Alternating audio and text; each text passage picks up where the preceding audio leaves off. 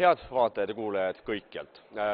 Mina tervitasin Euroopa Parlamendis Brüsselist ja kuigi praegu on küll jaanuarikuu, siis 5. märts tuleb kohutava kiirusega. See tähendab seda, et umbes 7 nädala pärast peab iga Eesti valija, nii Eestimaal kui ka välismaal Eesti kodanikud tegema oma valiku Riigikogu valimistel, sest kui sina ei vali, valib keegi teine sinu eest, kuid kannatame me kõik nende otsuste tulemusel.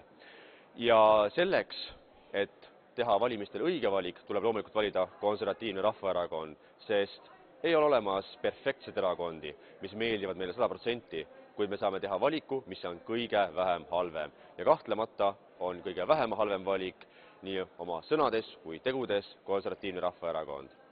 Kuid valijad, kes valivad näiteks Tallinnas, Mustamäel ja Nõmmel, see on Lääne-Tallinna ringkond, siis seal kandideerib ka meie erakonna USA ehk Ameerika Ühendriikide osakonna juht Mike Calamuse, kes on samaaegselt muideks ka Ameerika Ühendriikide vabariikliku partei ehk konservatiivse erakonna liige, nii et ta on mõlema erakonna liige.